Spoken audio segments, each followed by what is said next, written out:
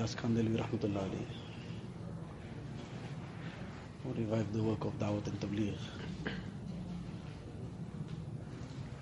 Once somebody came to him and brought some documents to sign. What he explained to him was that, look, we've done all the investigation, whatever the details are, everything. There's a certain very, very major piece of land. It was like almost like a village that, however, it had to all be sorted out. But this would be part of your share. It was some family land or whatever had been usurped, maybe generations before that or whatever the case is. So all this is something that is now ready to be taken up now. You'll go to court or whatever the case is. But all we need is now you to sign it, because you are the person that is the recipient of it. So you sign this now, we can then take it on your behalf.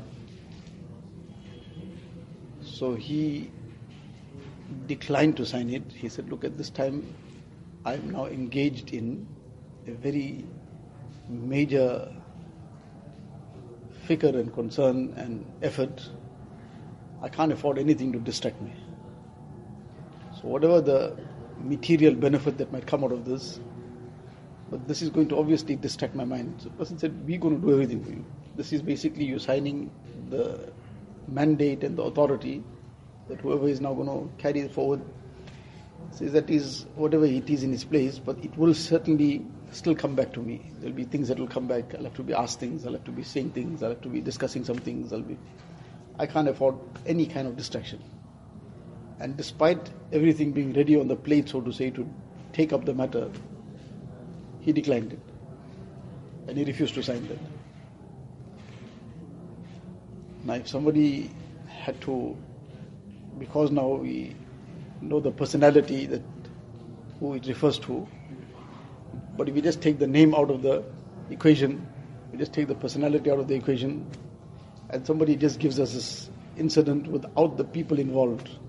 Somebody had this thing coming down to him, and he was offered that, look, you just sign up this, we'll take up the whole case on your behalf, and everything will be done for you. It'll just come on the plate after that. And he said, no, he's just involved in some deen work now, so he can't do it.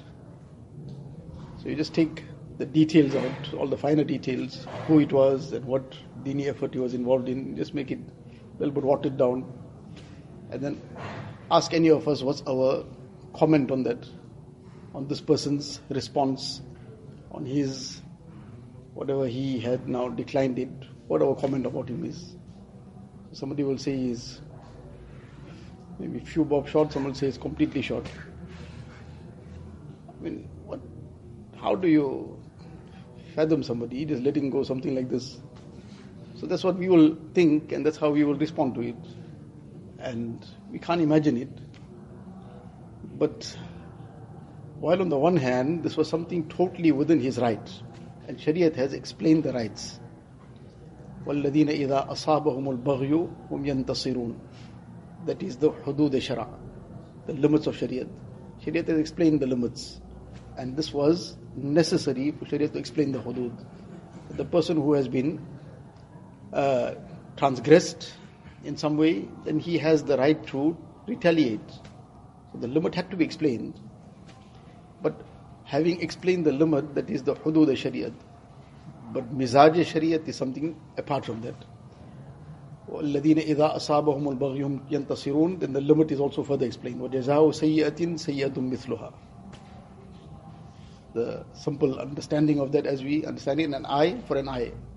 Not more than that. Exactly that. Not one iota more, otherwise then the mazloom will become zalim. But then the mizaj shariat. فَمَنْ عَفَى وَأَصْلَحَ فَأَجْرُهُ عَلَى اللَّهِ. The one who forgives and overlooks, then his reward is with Allah Ta'ala. Now one is, somebody says, like if a king, a ruler, somebody says, that look, if you do this, then you're going to collect your reward from so-and-so. So you can imagine that it will be to that extent. But he says, if something you did, then you come to me personally. So that is something far beyond that person can imagine what his reward will be now. Because the one is he must collect it from somebody. Allah Ta'ala is saying, فَأَجْرُهُ عَلَى اللَّهِ. Not even mention what, meaning it's beyond your imagination. So this is the mizaj shariat. Now what we learn from this whole thing is that to what extent this is something that is matloob in deen, something that is a requirement in deen, to try and preserve one's own peace, to create peace for others, and those things that become a hindrance in this peace, to the extent that one can, to rather forego that and protect the peace. There is his right, his full right. He's entitled, that if it is something that he is entitled to, he's got the full right to demand it. He's got the right to even take it up to the qazi. That's the purpose for the qaza.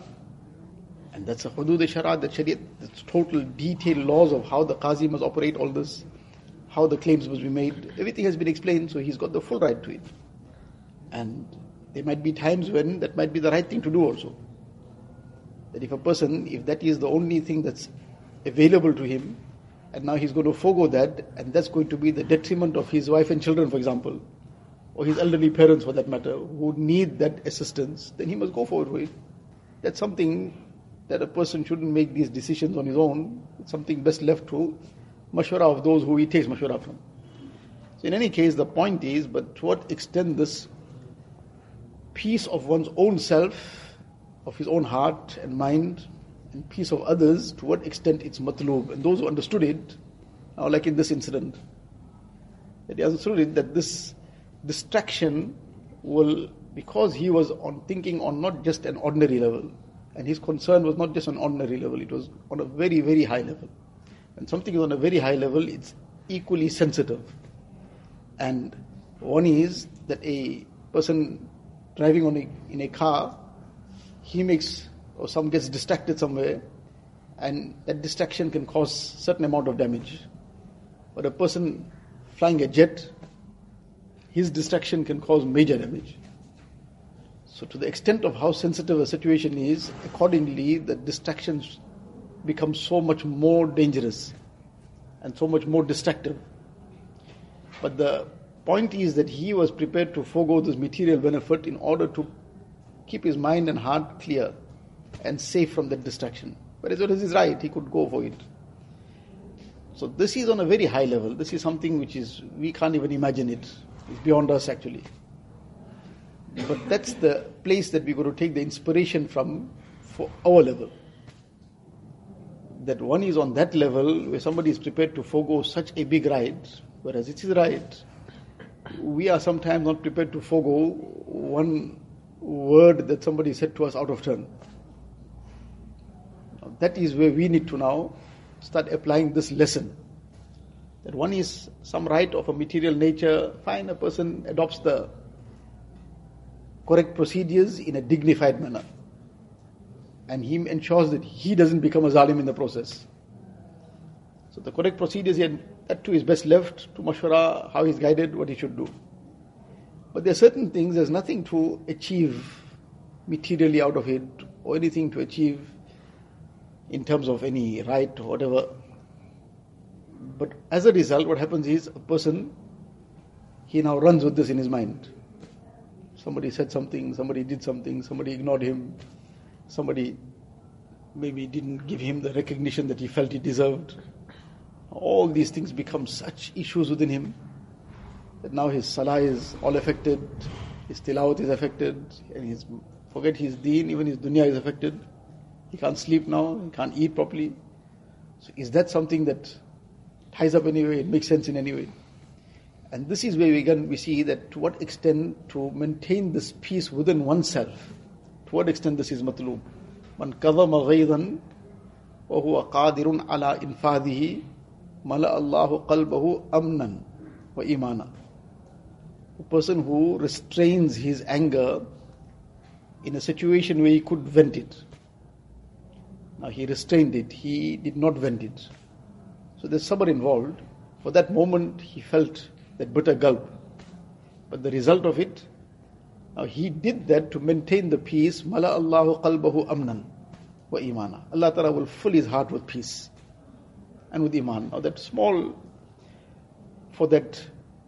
sometimes for that betterment, he has to take the bitter pill, but the bitter pill is on the tongue.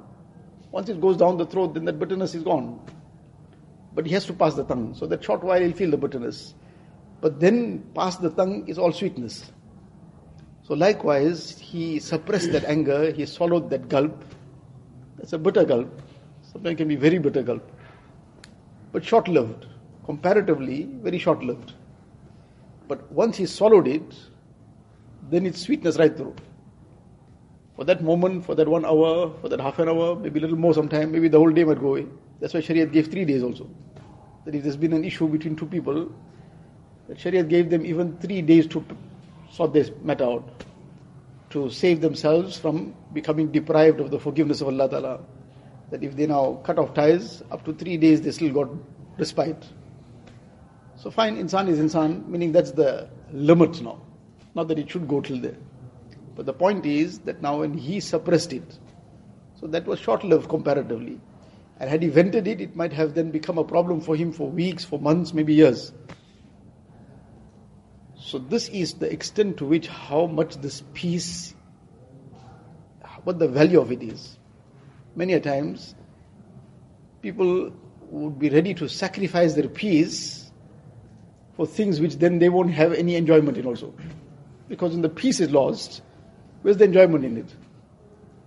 See, the peace is not there, you can't enjoy anything. If a person is eating, but there's no peace, then that food taste is gone too. He's sleeping on the best bed, but there's no peace, where's he going to get the good sleep then? His sleep is going to be restless. He's got all the amenities and all the luxuries and comforts, but the bottom line is, and the peace, the fountain head of the peace is inside the heart. If that is there, then he'll enjoy what's outside also. And if that is missing, then the outside things all tasteless also. So this is something to treasure. And in order to acquire that, sometimes the sacrifices. The sacrifice of our ego, sacrifice of our, sometimes we feel that we have been slighted, we have been offended.